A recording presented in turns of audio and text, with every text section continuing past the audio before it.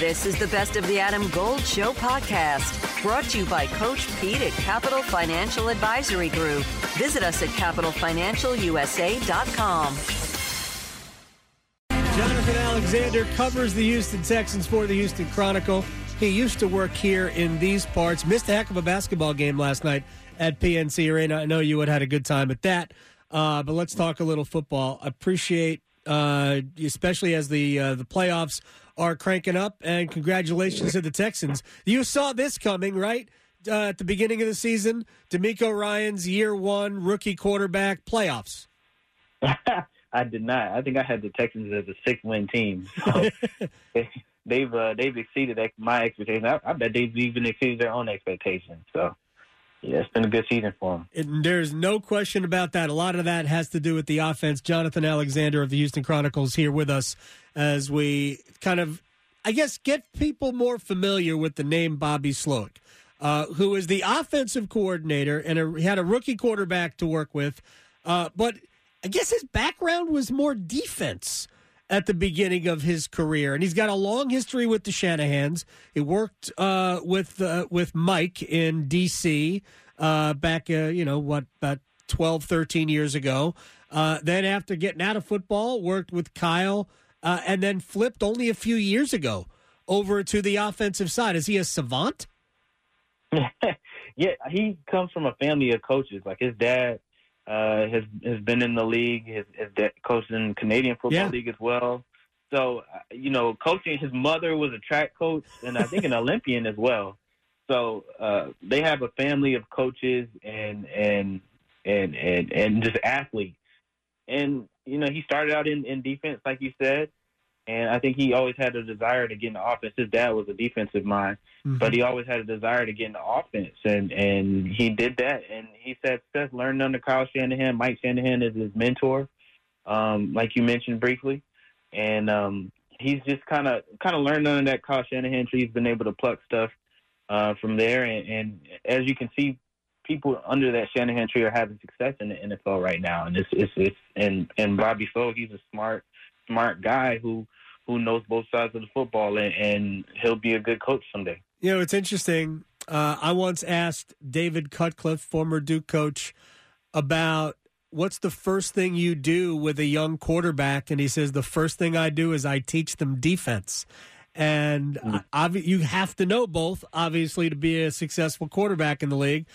So that certainly sounds like a good idea. If I had to ask you to describe what the Houston Texans are offensively, what would you say? Explosive.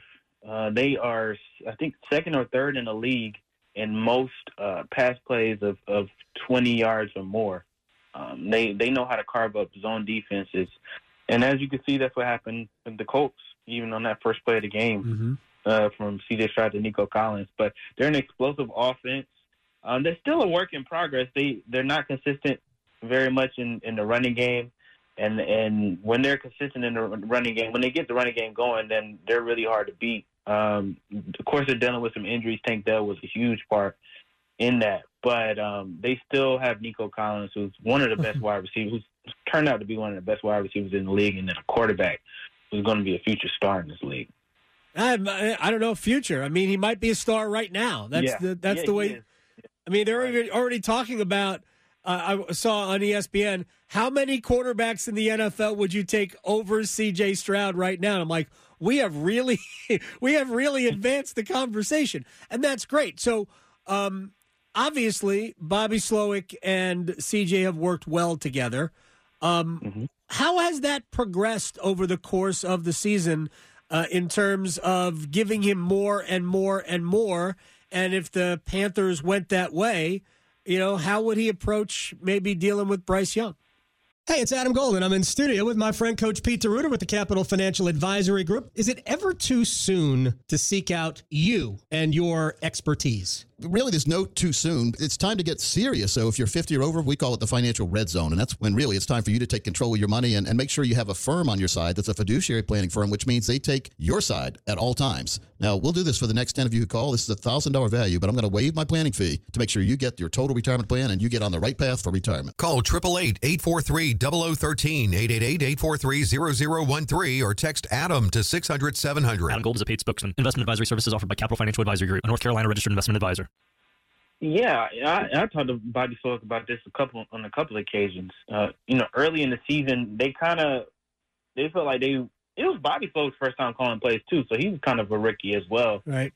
And they didn't give CJ as much, and then they started to see around that Colts game that he could handle more than what they initially thought, and they started being on the same page. The communication was great between the two, and they were talking. As Bobby Slowick said, they were talking the same language, and that just allowed them to fully trust what CJ could do, and like they have no attachments on him, no limitations on him ever since week 3. It's just been full go, and that's allowed CJ to, even when the offense or the first read or the play breaks down, CJ is able to improvise. Because he just has a depth knowledge, and he's on the same page with Bobby Slowick and how they can attack defenses. And they've just grown tremendously since the first game.